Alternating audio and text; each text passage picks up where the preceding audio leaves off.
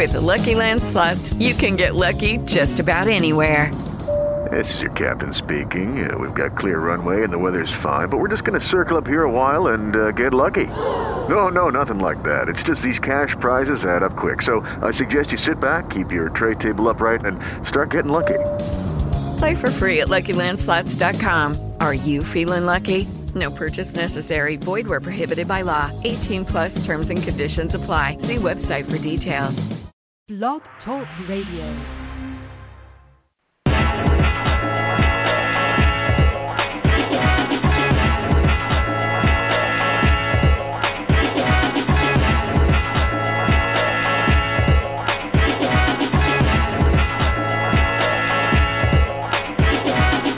Welcome to Blog Talk Radio. Keisha Green, that's my lady, yo. Interesting, tune in, it's the way to go. Educated author with major goals. I'm becoming writer, you at the place to be. It's the boys get mentored and it's all for free. Ooh, and you know where it's at. With Miss Green on the Writers Like Chat. I write with a purpose, so everything is worth it. An educated platform, something you can work with. Readers, yeah, come over here. Come and get the info from some of your peers. Call open line, yeah, we got open ears. Talk what you love and express what you fear. Afraid to lose, but born to win. Hey, Miss Keisha, yeah, what time to go win? Come on.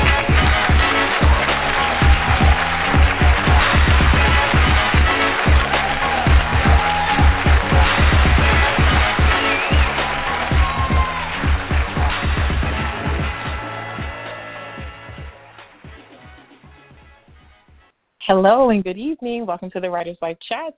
This is Keisha Green. It's another Manic Monday, but besides Corona, we're going to talk to some pretty dope women tonight. This has also been super, super great the past couple of weeks, being able to talk to so many phenomenal women. I love it, love it, love it. So we're not going to stop. And tonight I'll be chatting with Aleka Melson and Precious Williams. But first up, we're going to talk to Aleka Melson.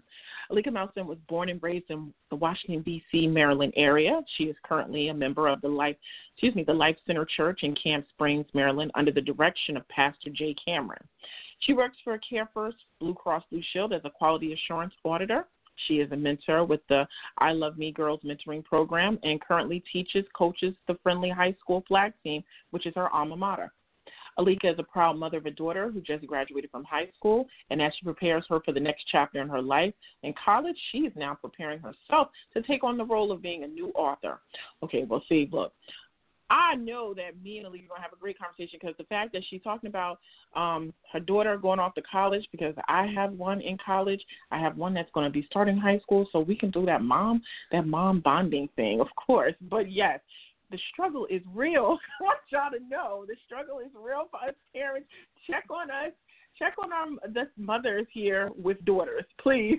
Y'all worried about all this other stuff with Corona. Check on mothers with daughters because we are not okay. We're not okay. We have some good days and some bad days, but yeah. Let me get her on the line so we can start this show. But, oh, my goodness. Hello. Welcome to the Writers Like Chat. Hello, how are you? I'm good. How are you on this fine Monday? I am wonderful. Thank you for that warm welcome, as I'm excited as well. Yes. Okay. I'm like, where do I want to begin? Do we want to talk about motherhood? Do we want to go straight in there? Yes, we can, honey, because like in that book. Like you said, we are not okay. The struggle is real. And I only have one. You said you have two? Yes. Oh, girls. Oh, yes. Listen, yes, they are special. That's all I'm going to say. They are special. They are moody. They're everything. I love them to death, but, yeah, they work the nerves. Yeah, yes, indeed. And mine actually graduated. I wrote that bio a few months ago, but she actually graduated last year in 2019. So she completed her first year of college. She did community college, awesome. And so she's home driving me crazy with the hormones and wanting to be out and about and not understanding that we're on lockdown. I mean, she comes up with something every day. Mommy, I know a girl who does nails at her house. She says she can do my nails, and I'll have on a mask, and I'll have on the I'm sorry, I don't I don't know who else is coming to this house. So the answer is no. You tried it? No. So, yeah. Yeah, that's a struggle. Oh, my goodness. Mothers all across the world can relate to that. These daughters, yes, definitely, they try our patience. And like I was saying, I'm sure a little bit of that sprinkled into your book. It had to have, just for the comic relief of it all.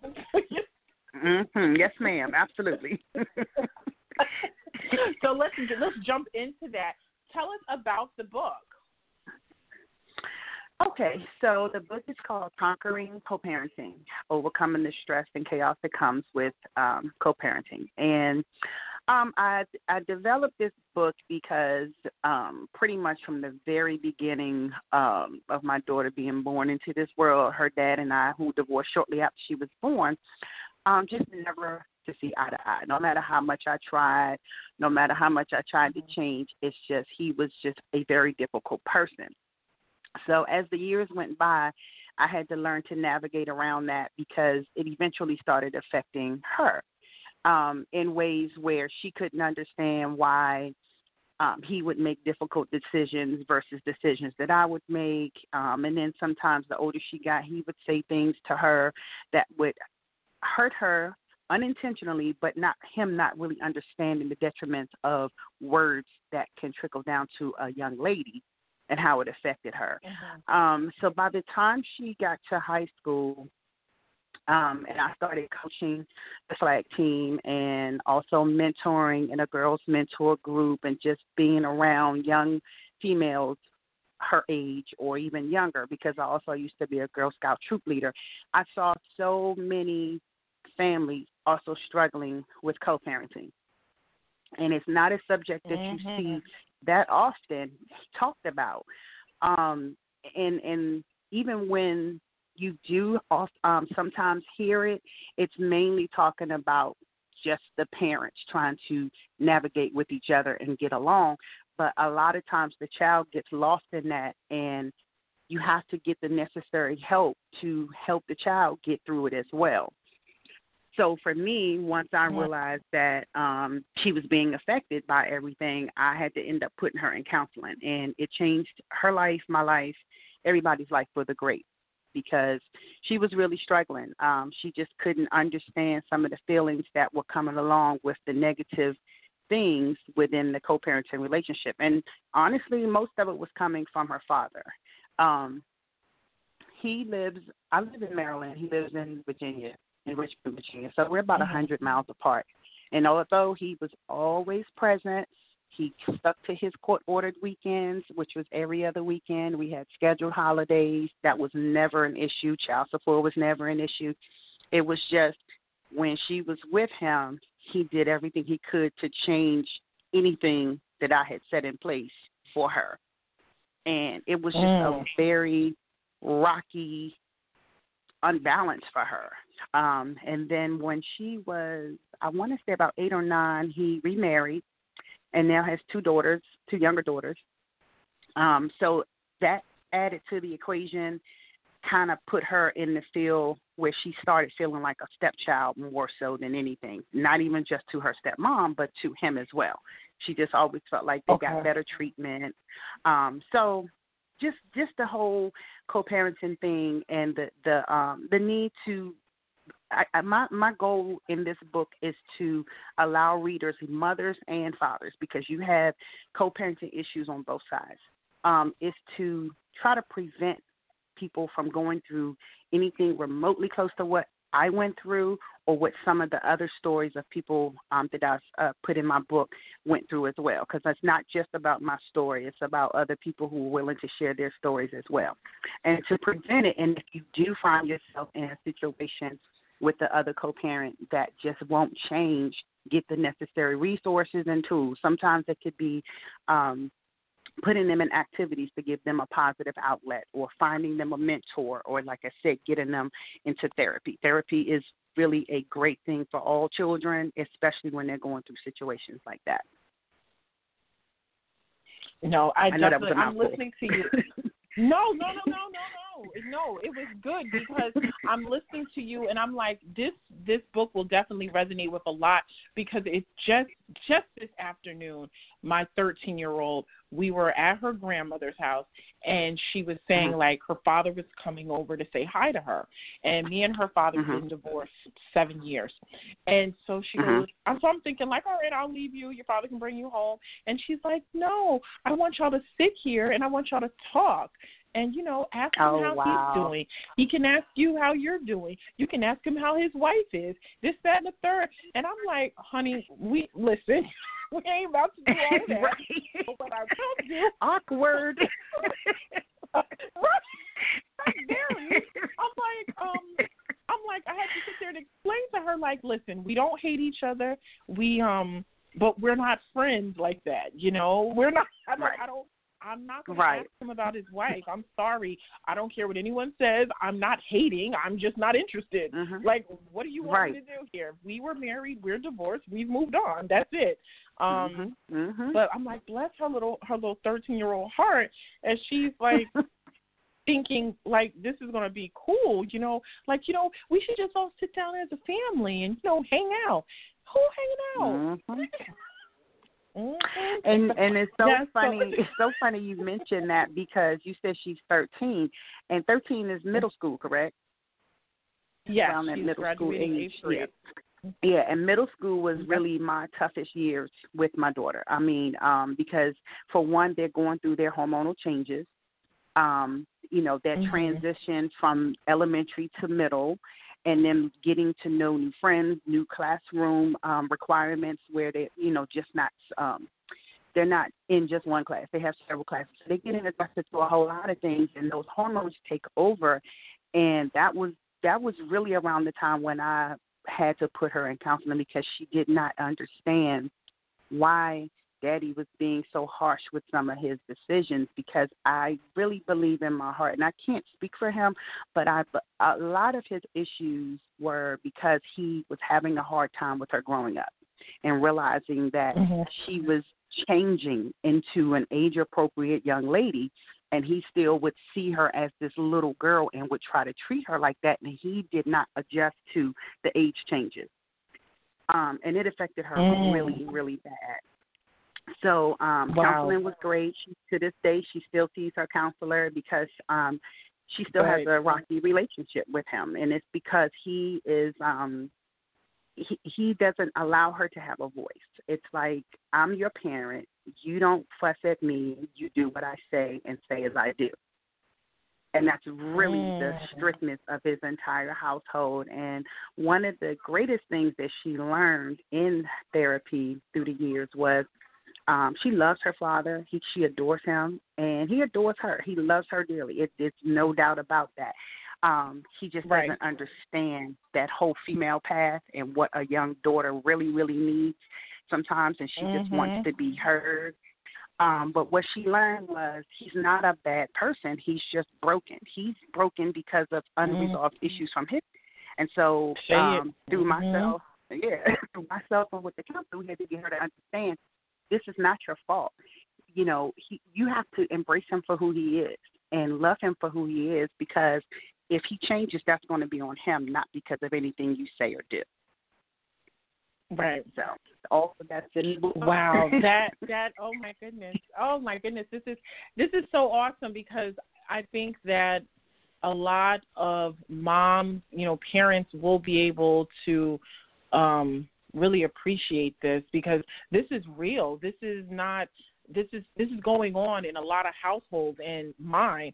I totally understand exactly what you're talking about, because, you know, I couldn't say to her, because mind you, I'm sitting there and it's me, her grandmother, and her before her father arrived, but I can't say in front of the grandmother because I want to I was taught to, you know, respect my elders, but I can't really say, like, you know what, if your father would address some of the issues he had as a child with his parents, you know, then, you know, perhaps things would be a little different. So I just got to sit there and I wonder why he's such a, or whatever. I'm trying to find a nice word. I wonder why he's so difficult. I wonder why he's so difficult. anti.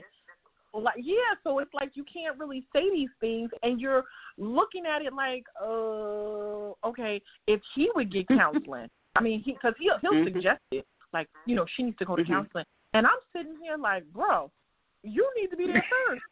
Like, absolutely, hurt people. Yes. And that quote is you know, that's probably the biggest quote in my book is about that hurt people, because that's really what it's all about. And even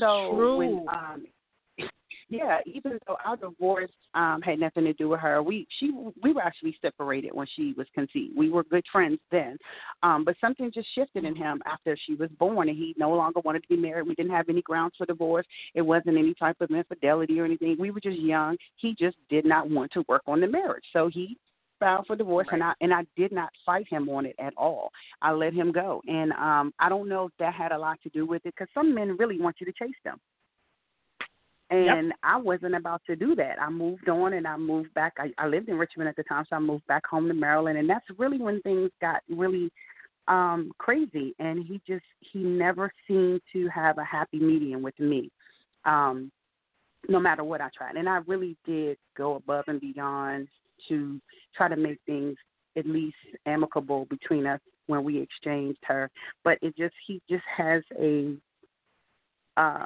hollow heart when it comes to me, and I don't know why, and I stopped caring why. And then, like you were saying, you know, you have to watch what you say because you don't want to say this and that. Just keep staying silent, because they will see themselves. My daughter started seeing stuff before I had to say anything.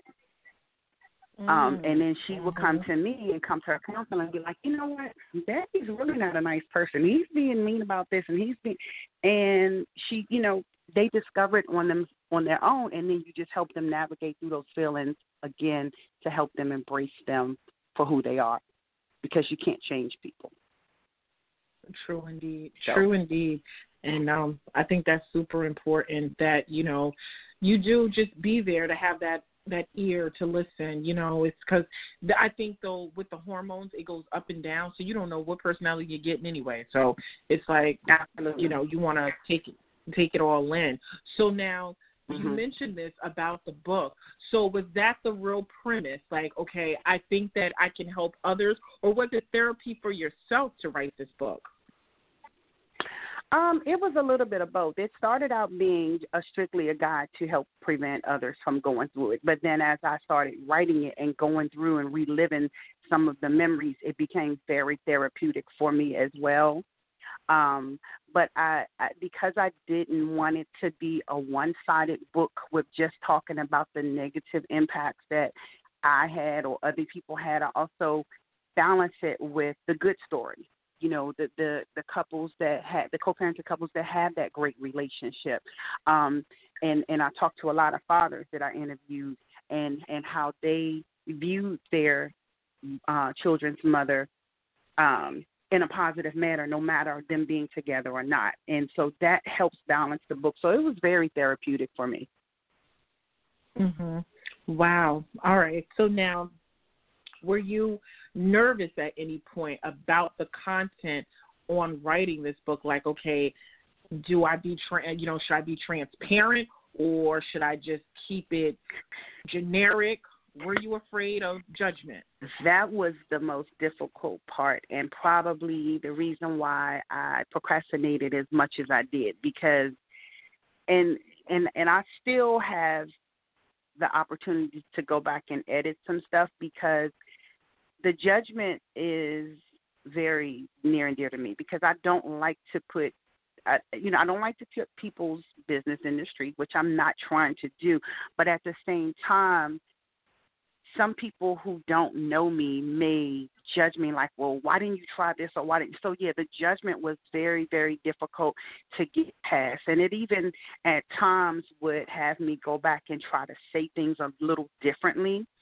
But then there were some things where I just could not fathom anything other than the truth about it. This is what he said.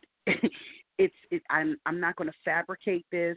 This is what he said. This is what he did, and this is how it made our daughter feel. And then I'm also was protective of her, because, again, Okay. she's 19 now. She just turned 19. But because, like I said, she still has a relationship with her father. It's just not as close as she would like it to be, but they still communicate. And before the pandemic, you know, she would still see him even once the visitation order was up. When she turned 18, she would still go and visit him. So I had to make sure that this was not going to affect her in any way, because I know that once they get wind of this book, meaning him, his wife, and the whole family, there may be some backlash on her part. But I was able to sit her down and talk her through it and let her know this is my story, my truth. Some of the things that I'm sharing is your story and your truth. And I'm only bringing this to light to have a positive impact on other people. So nobody has to, they can choose to not go through what you went through. And that made it a little easier. But it was very hard, very, very hard. Okay. Now, let me ask you this. I know, like, you want to live a life with no regrets. Do you regret not so much the content or, you know, any of that, but do you think that, have a regret in the sense of maybe I should have did this sooner, or is it the time was now?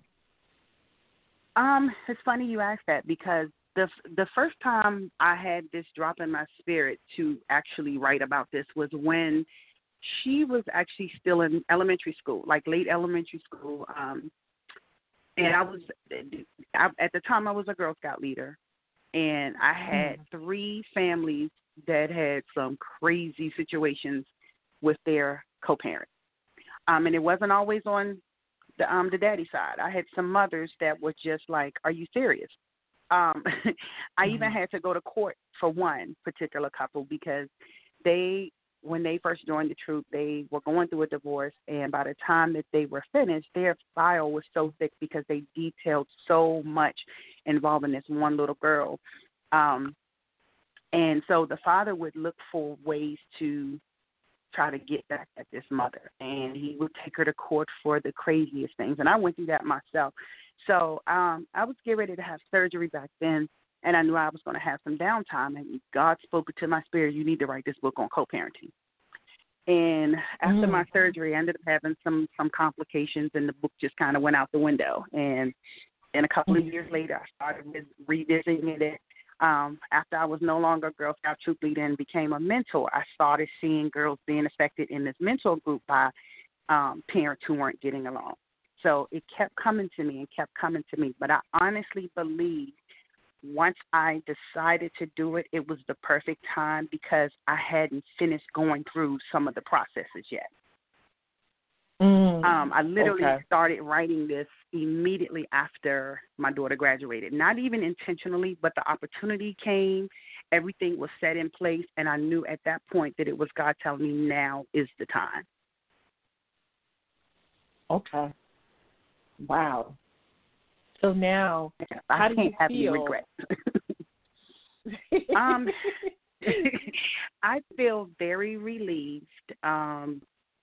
And even though some fear still creeps up here and there, that's going to always be, because that's of anything you do in life.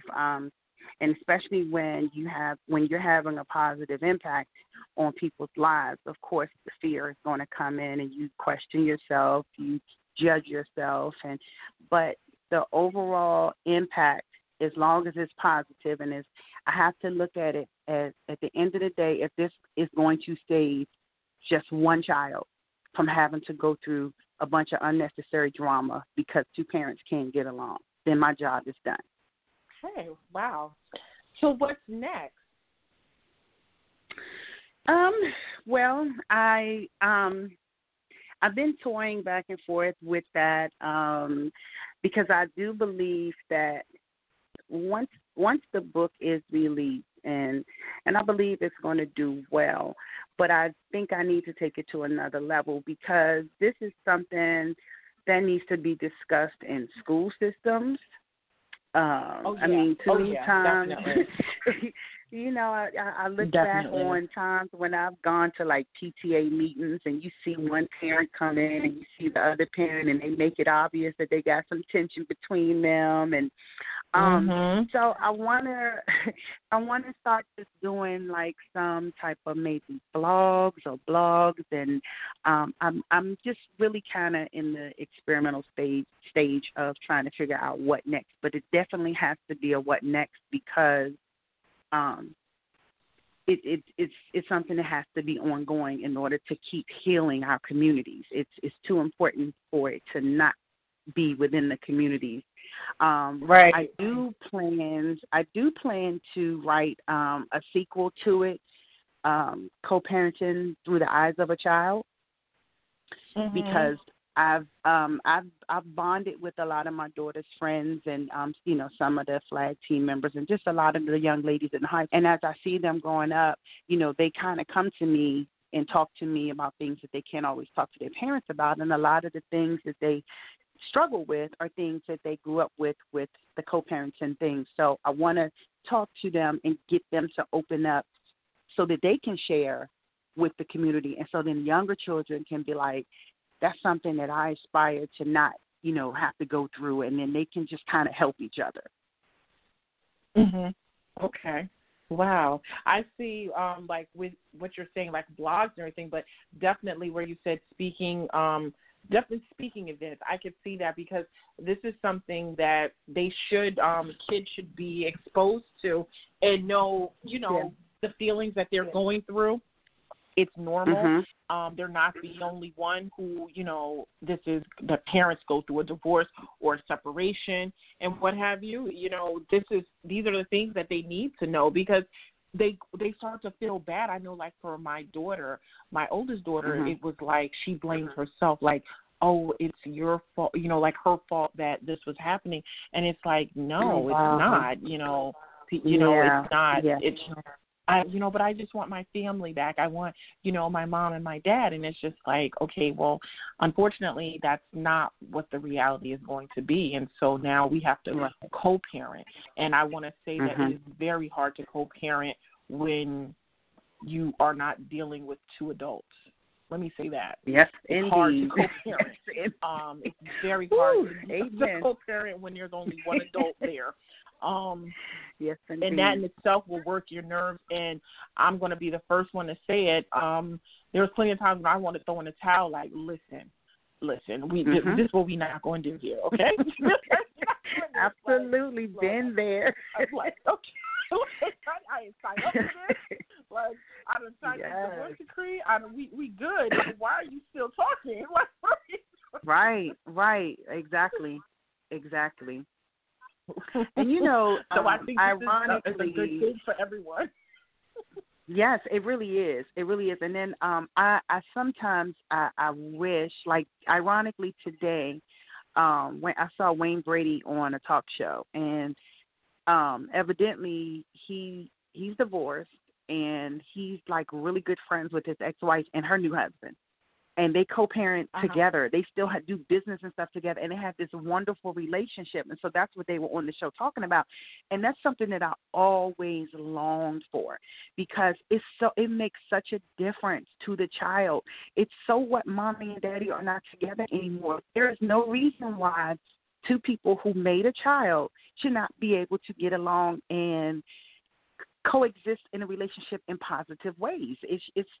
But like you said, when you are the only adult in that relationship and the other person is acting younger than the child at times, it's really, really difficult.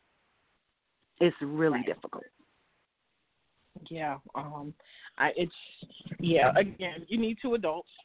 I'm just going to go back to that. You need two adults. Yes, Lord. As long as you got two adults, everything will be fine. So let me ask you, how can people stay in contact with you?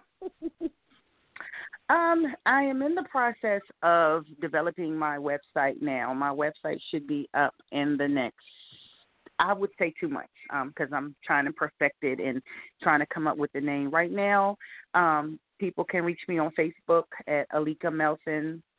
That's my whole name.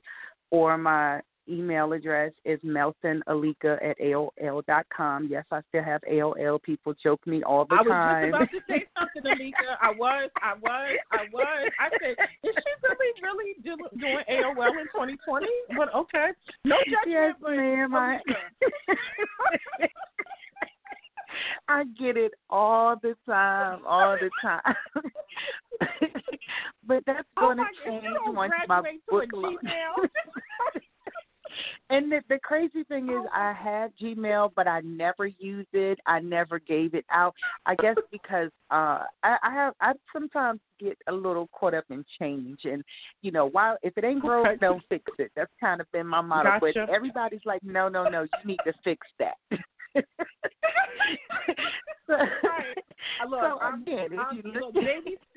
Baby steps. When we talk again, I'm just going to ask you about the email.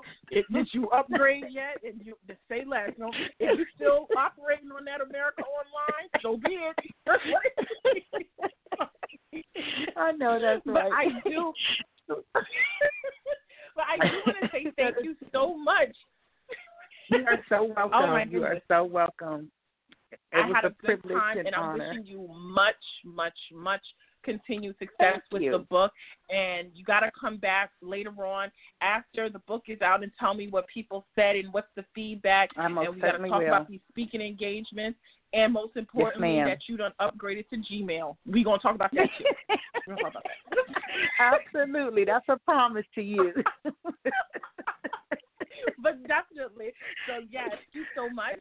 And I'm going to put you back into the queue, and so we can go into the next interview. But thank you so much, Aleka. I appreciate this. You're welcome. You enjoy the rest of your day. You too. Oh, my goodness. So that was funny. She said AOL. But, yes, that was Aleka Melson, and you definitely got to check out that book. Parents, especially the parents that are divorced, co-parenting, yes, I think that is a must-read for sure. Next up, we have Precious Williams. So now I was like, well, who's Precious? Well, let me tell you. She's a 13-time local and national business elevator pitch campaign and former lawyer. Y'all better have y'all stuff together because she's about to reach us. But she's been featured on top television shows and publications while pitching and branding skills. She was featured on ABC's Shark Tank. Okay, she ain't come to play, y'all. CNN, MSNBC, Wall Street Journal, and everything else.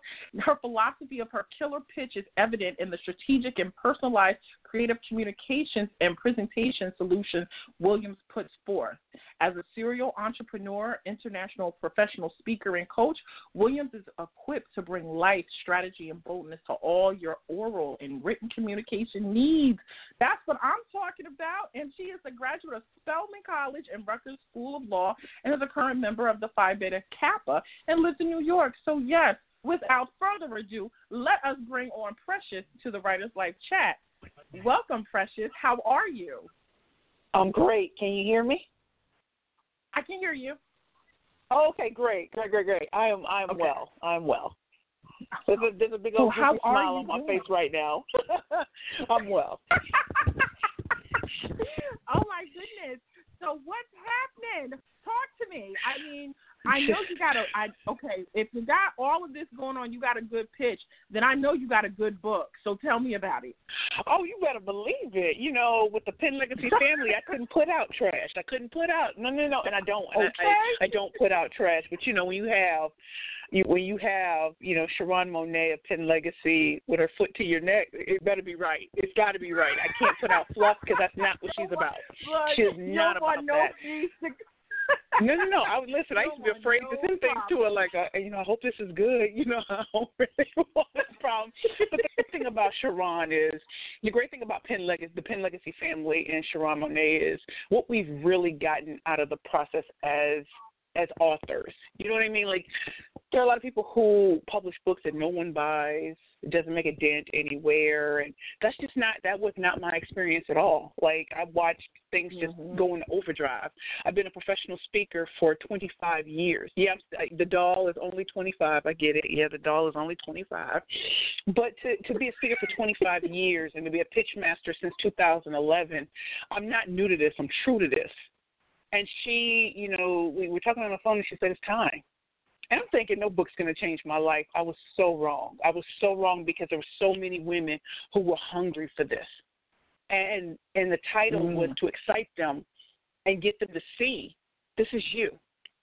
So you've been hiding behind fear, worry, and doubt. You're already successful, but this is what you need to take it to the next level. Ooh. Okay, so now many will ask, well, what's the next level and how do I get there?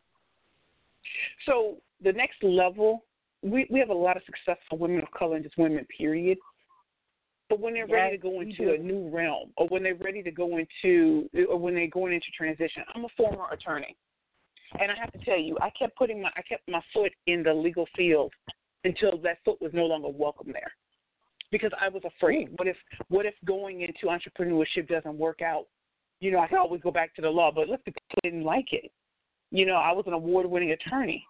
And I was kicking butt in the courtroom, but spending 40 years going to court just wasn't appetizing to me. And I was 327 pounds. I was dating a very famous Hollywood actor at the time, and the way he made me feel about myself is how I wanted so many women to feel that way. And I didn't have to be thin, and I didn't have to be a stick figure, and I was just me, and he liked it. And he always said the perfect pitch is what got me. And I'm like, I would love for you to say I was beautiful too, but we're not going to address that issue right now. So at the end of the day, when I started my career as a killer pitch master, I didn't know how far it would take me. And I look back and I'm like, you know what? Had that relationship not happened, this book would never have occurred. If I didn't win if I wasn't a 13-time national champion at pitching, this book would never have occurred. Because Robert Townsend and MC Light gave me the title of the killer pitch master at the Black Enterprise Elevator Pitch Competition in Columbus, Ohio on May 16, 2013. Oh. Go, girl. Go. I love it. So now, with this, do you feel pressure because it's like, I got this title, like, I got to live up to it. I don't want to let anyone down. Very much so. It was keeping me from, doing the second book. I said, now I understand how artists feel. I now understand, because if you pop off the first time, can you match it or go higher? And that's why having someone like Sharon Monet and the Penn Legacy family, they constantly encourage me. Like, did I ever think that my book would be reviewed by Forbes magazine? No, I did not. My first with a title like this that everybody kept telling. A lot of people said the title isn't right. Call it The Art of the Killer Pitch. I said, no one's going to pick up that book. I wouldn't even pick up that book. Why not? But Bad Bitches, no, because I think The Art of the Killer Pitch, I think it's cute, but my brand isn't cute. It's forward. It's in your face. It's unapologetic. And The Art of the Killer Pitch is, as I said, it's cute. But when you think of a bad bitch with a power pitch, first of all, the way it flows is popping. It's just popping. And so it's going to attract a certain type of woman. I said, ooh. Look, you just said it. I'm just in here like, okay, ow. First of all, listen. So Sharon Monet heard it first. She heard it first, and she gave me a deadline. And listen, I was scared. I was like, listen. And you know what it was? I'm a speaker. I'm an international professional speaker. I did not think I could really write a book. I was like, and I tried it. It wasn't working. But when you have someone like her that guides your process, because I hired her as my book coach first. And she whipped me into shape, because when the outline I had, it was so ridiculous. I'm ashamed, but I want people to know that you want to have someone who's done it before and successfully. Someone who's a playwright, someone who's written. How do you sell 10,000 books in a day? Like, who does that? That's what my coach did. My coach, I went to her Broadway play, and she Black, and she did it, and I was there, and so I believed in her and I trusted her. And not only did everything she said would happen, did, and more. And with the title like that, we live in, for some of us, we're told, like, respectability politics. Like, I have to just appear professional all the time. I have to, be this way and be that way. Well, that's not what she wants us to be as authors. She wants us to be authentically ourselves and to have the permission to position ourselves into our own lane. And when she gave me the permission that to write this book in my own lane now, and one book can really change your life. Oh, yeah. Oh, yeah. So if you do believe it, and listen, fat meat is greasy. Trust me, believe that, because that's how true it is. Fat meat is greasy. I promise you that. So if you don't want to believe the truth, let me drop bombs on you real quick. And the reason why it's called Bad Bitches and Power Bitches, yes, I love the title. I'm gonna rock with it forever. I'm gonna rock with it. Mm-hmm. It's because it's really the beginning of a movement of women who are tired of being in a box, who are tired. Like, I'm 41 years old. I used to think being 20s and 30s were going to be cool. Girl, when I hit 40, stop playing with me. No, because things became so real. This is where it's at. It is so where it's at. And I'm not afraid of being 41. In fact, this year, on my 41st birthday, I was speaking at Microsoft. Then in February, I spoke at LinkedIn conference. Like, who does that? December, I was the pitch coach for Google. Think about that. I'm a black girl from the inner city of St. Louis, Missouri. I was always told I couldn't do it. And then you have a black woman like Sharon Monet, and me and Sharon go back to 2015 when she wrote an article on me as a June 2015 Entrepreneur of the Month for CNN. That's how long I've known her. And then for her to come back into my life when everybody, I went to go visit, those big name publishing houses, but the truth is, who's gonna rock with you? Who's gonna school you on the game? And so, in my professional, of course I am, but people know that they're getting the real me now. Before, I thought I had to be perfect, every hair in place, and what I realized when I came out of a very dark place is people just want the real now. I can try and pretend like have the flat tummy and the big boot. Like, people ain't really trying to hear that. They really aren't. It's cute to look at, but it's not something to be with. Over it. So when you say I'm a bad bitch with a power, when I walk into networking events, I kid you not. Whether I'm teaching, no matter where I am, I could be at LinkedIn, I could be at Microsoft, I could be at Google. They have never told me not to say the name of my book. In fact, they're like, bring the book. So, when I was at LinkedIn and I gave my presentation and I got a standing ovation, I stood there because all I could think of was what Sharon Monet said. This is it. This is your time. Mm-hmm. And before I walked out the door, because I had to cry, because I was like, I'm the only one who got a standing ovation here. This is crazy to me. I'm walking out crying, and women were stealing my book from me. One woman gave me $100 for one book. That's the power of when you're creating a movement. And she saw that in me in 2015 and manifested itself in 2019. So when I tell you, she probably felt like, dang, she keep bringing my name up. I'm going to keep bringing your name up because I want you to truly have all the respect in the world for me. Because you gave me the courage to name this, to really put this out there, and people are still going crazy about it. In fact, a guy named Jason last week, he bought the book, took a picture, uploaded it to Facebook, sent me the picture, and I said, I'm posting this. And I posted it because it's different from women buying it. This man had to get the book. Right. Then later on, like Friday night, I got a message on Facebook. This woman told me that her 10-year-old son is reading my book. And I had to think about that. I said, you know what the title is? She said, and? Oh, okay. I just want to make sure we're clear. She said, this book is great for anyone. She said, I know you wrote it for women. She said, but my son had to read this book, and he read it. And he gets it because he wants to start a gaming company. And that is just the most beautiful thing to hear. This book has brought me more visibility than I've ever had in my life. I was training a group. I trained Microsoft last week. Like this. Yeah, she did. This is what it's about. Because people say, write a book or whatever. I didn't want to write it for the joy of writing. Are you serious? I want to write it because I want it to be in the hands of every woman who fits my vibe. Every woman who fits my vibe should have this book. And the ones that don't, it's all good. It's all good. Your time hasn't come yet. Right. But when you hit your 40s and 50s and you're not about that trying to tell people how to fit in a box, listen, as women of color, as women, period, it's time to get out of that box. I'm tired of it. I have the passion, the energy, and intensity. I'll be the firefighter, and I'll go in first. I'll take the slings and the arrows. At the end of the day, it's not even about me anymore. It's about the people who come behind me. And if you see me do my thing, then you know you can do yours. And as the great Ty Goodwin says, until you step into your purpose, another woman can't step into hers.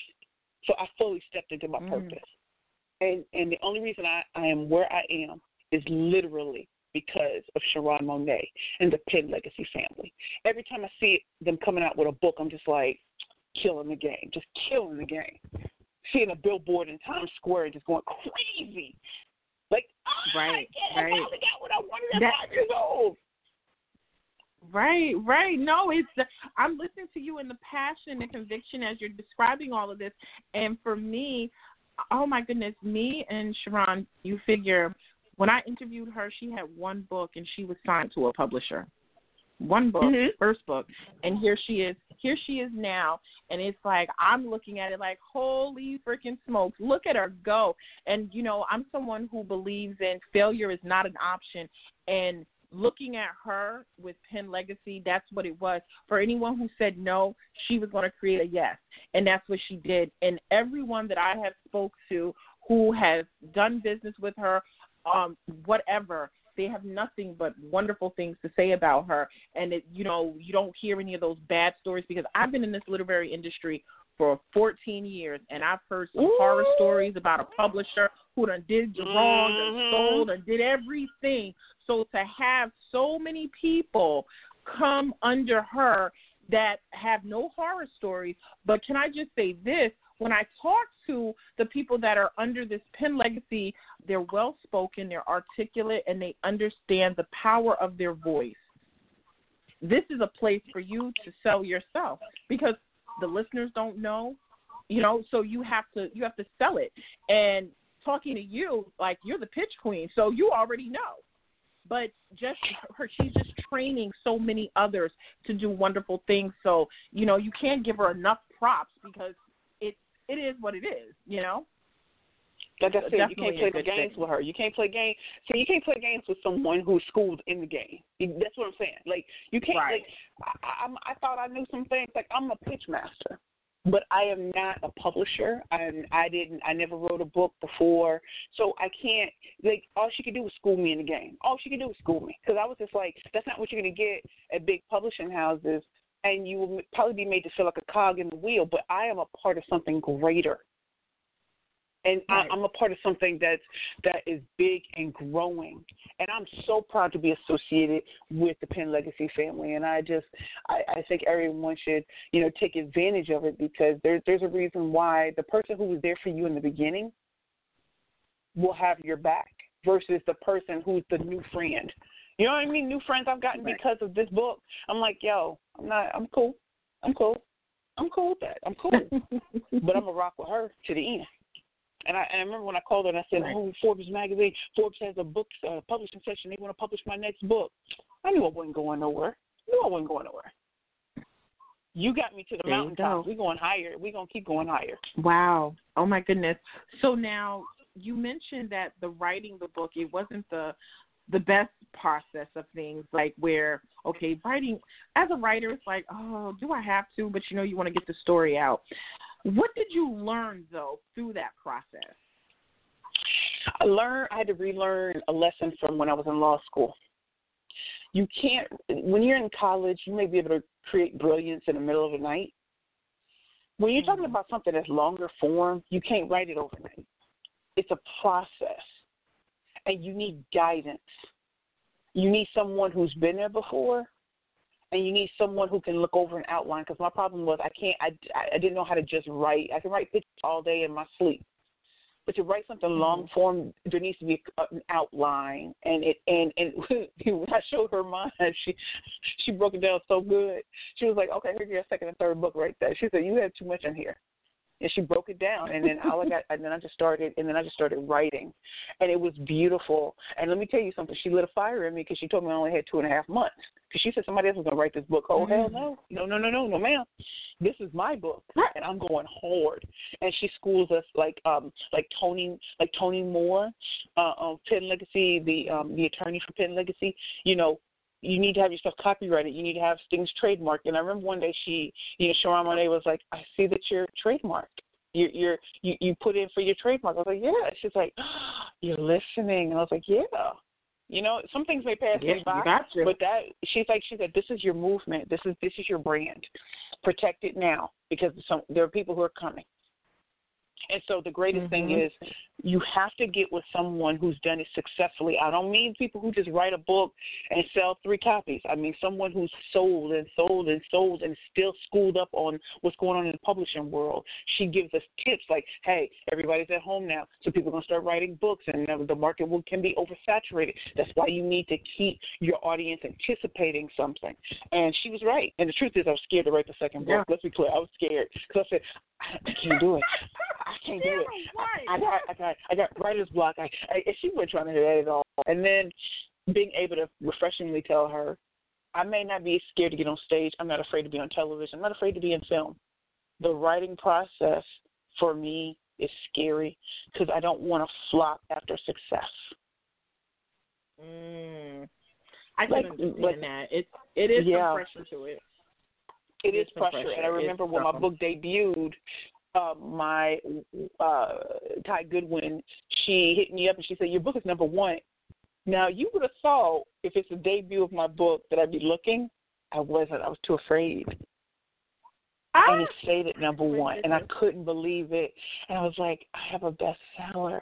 And I know that, people, but it wasn't a bestseller for an hour. It was a bestseller, and it just made me so happy because I was a bestseller in multiple categories. And how do I know that? Right. It's because my coach and my publisher, she put me on game. She was telling me, she schooled me in the game. And so that's why I want people to know who you surround yourself with really matters, and who you are is so much more important than what you do. People may love that I'm the killer pitch master, but they also like that I'm down to earth, and they love the fact that I done been through some things. At 41, I done been through it. So I'm not gonna give you something I ain't been through. I'm not, as my cousin, the former pimp and drug dealer used to say, I'm not new to this. I'm true to this. Okay.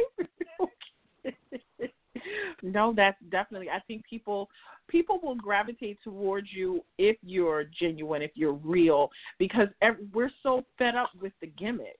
Like we've been being force-fed the gimmick for so long that we want to embrace what is real. I said something today I asked a question today on Facebook asking ladies, when did you fall in love with yourself? Not just the outside, but the inside. And that part of it is embracing your flaws and all. And sadly enough, a lot of, there were some people who it just happened for them. A majority of us who were answering, it happened after a breakup, and then the reality, the brutal reality was, wow, no one ever told me that I was beautiful. My mom didn't tell me that I was beautiful. I'm trying to sit here and think, as I'm reading this, I'm reading the people's posts and the comments, I'm thinking to myself, like, wow, my mom never told me that I was beautiful. Growing up, I got the different compliments. Oh, you're pretty for a dark-skinned girl. You already know. You already know. I'm like, listen, okay? So now I'm embracing all of that. So people want their genuine self, and I feel like, what you're saying, I can definitely resonate for me, is because when I stopped trying to fit into that mold and just be Keisha, everything else, all the doors started opening and things started happening for me. But as long as I wasn't being true to self, it was a gimmick. It was a gimmick. Like I remember I have a beautiful entrepreneurial friend, and we once went to dinner, like either last year or the year before last. And she said, Precious, I could never connect with you before because you were so robotic. It was all about achievements for you. And what I was scared to tell her was because I felt anything I had. I never thought I was pretty. I never thought that I could. I never thought that. So I had to develop a personality because if it was on looks, I would never get anywhere. And it's funny. The older I get, the more love I get, the more genuine love I get from men and from women. And they're like, oh, you're so pretty. And I'm like, that's you know how you just, when you're not used to hearing it, you just kind of like, I don't know if I feel it. But when I put on my bad bitch empowered bitch cape, I'm capping for myself. I'm capping for myself. I'm capping for my lady. I wrote a poem in here. And then I wrote a poem for Mother's Day that I sent out to some people, and I said, I don't speak for the ones who want to be perfect. I speak for those who are beautifully human.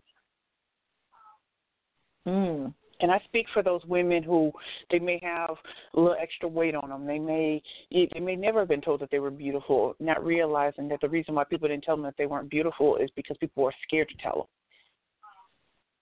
them. Or just because they didn't see it. Like, I'm from St. Louis, so I grew up hearing that I'm ugly and all that kind of stuff, and I look back now, and as painful as it is, the most beautiful thing came from it, because what was inside was more beautiful than the outside. And now the inside and the outside finally match. And so there you go. It took courage. It took courage to be 327 pounds and get on stage and kill it. It took a lot of courage and a lot of guts when people were laughing and saying, "Oh, she's going to talk about food," and I would slaughter them on stage. And I was like, that takes rock star confidence, because everybody's going to put me out and say I'm not good enough. And so, in writing this book, it was cathartic for me, because it was putting my story out there, and not as a memoir, but to share with other women that I've been through what you've been through. And so if you think it's over, baby girl, it's just begun. Just now. Oh, my goodness. This is awesome. Well, Precious, I want them to know how they can stay in touch with you, because you have a lot going on. I do. So what would you like? Would you like my social media handles? Your social media and your website. Okay, so my website is www.perfectpitchesbyprecious.com, and that's pitches, Pitches, perfectpitchesbyprecious.com. And on Facebook, I am at Perfect Pitch P. On Twitter, I'm twitter.com/perfectpitchp. On Instagram, it's Instagram, www.instagram.com/perfectpitchesp. On LinkedIn, get at me and all of this, because you're going to get a lot of love. Get a lot of things that's going to make you question your life. I mean, snatch your wig, get your life. On LinkedIn, I am Precious L. Williams, Killer Pitch Master. And let me just say this. When it comes to pitching, it's not a game to me. This is fun. Like, I love pitching. And when you see my little LinkedIn profile, you'll see why. You know what I mean? I've had people reach out to me today like, I love your profile. Like, you're so in your face. I'm like, why wouldn't I be? I don't have time anymore. I'm 41 years old. I'm not here to be cute. I'm here to make a difference, and I'm here to stand out. And I want every woman who's ever felt rejected, dismissed, ignored to know you, my dears, are a prime candidate to be a bad bitch with a power pitch, because you got something to prove, not to them, but to yourself, that everything you ever thought about yourself was true. You buried it because society told you to bury it, but I'm telling you, everything you ever wanted will come to pass now, because you paid the cost now. You paid the ultimate cost of doing what everybody tells you to do. Now step into your greatness. Permission to position yourself now. And a bad bitch will take you so far in life. That power pitch will open doors you thought were closed. The people who dissed you before will be kissing you now. And you know the difference. Success changes everything. Right.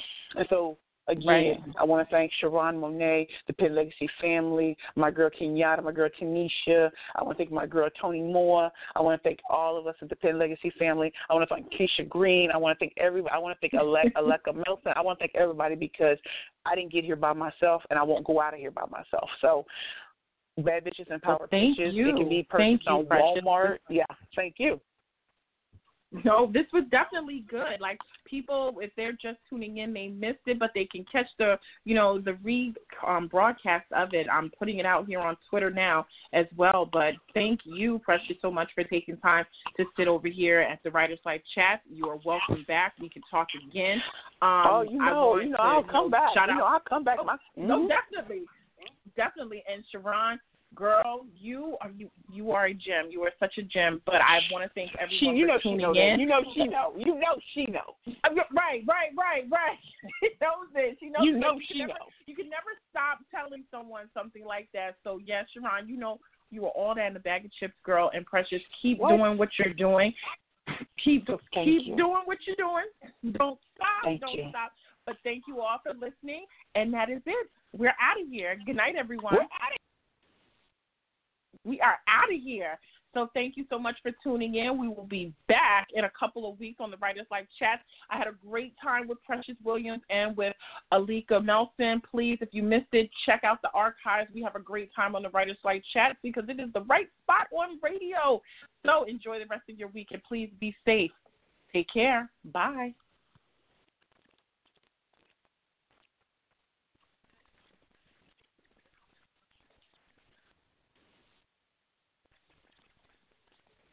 With Lucky Land Slots, you can get lucky just about anywhere. Dearly beloved, we are gathered here today to... Has anyone seen the bride and groom? Sorry, we're here. We were getting lucky in the limo and we lost track of time. No, Lucky Land Casino, with cash prizes that add up quicker than a guest registry. In that case, I pronounce you lucky. Play for free at LuckyLandSlots.com. Daily bonuses are waiting. No purchase necessary. Void where prohibited by law. 18+. Terms and conditions apply. See website for details.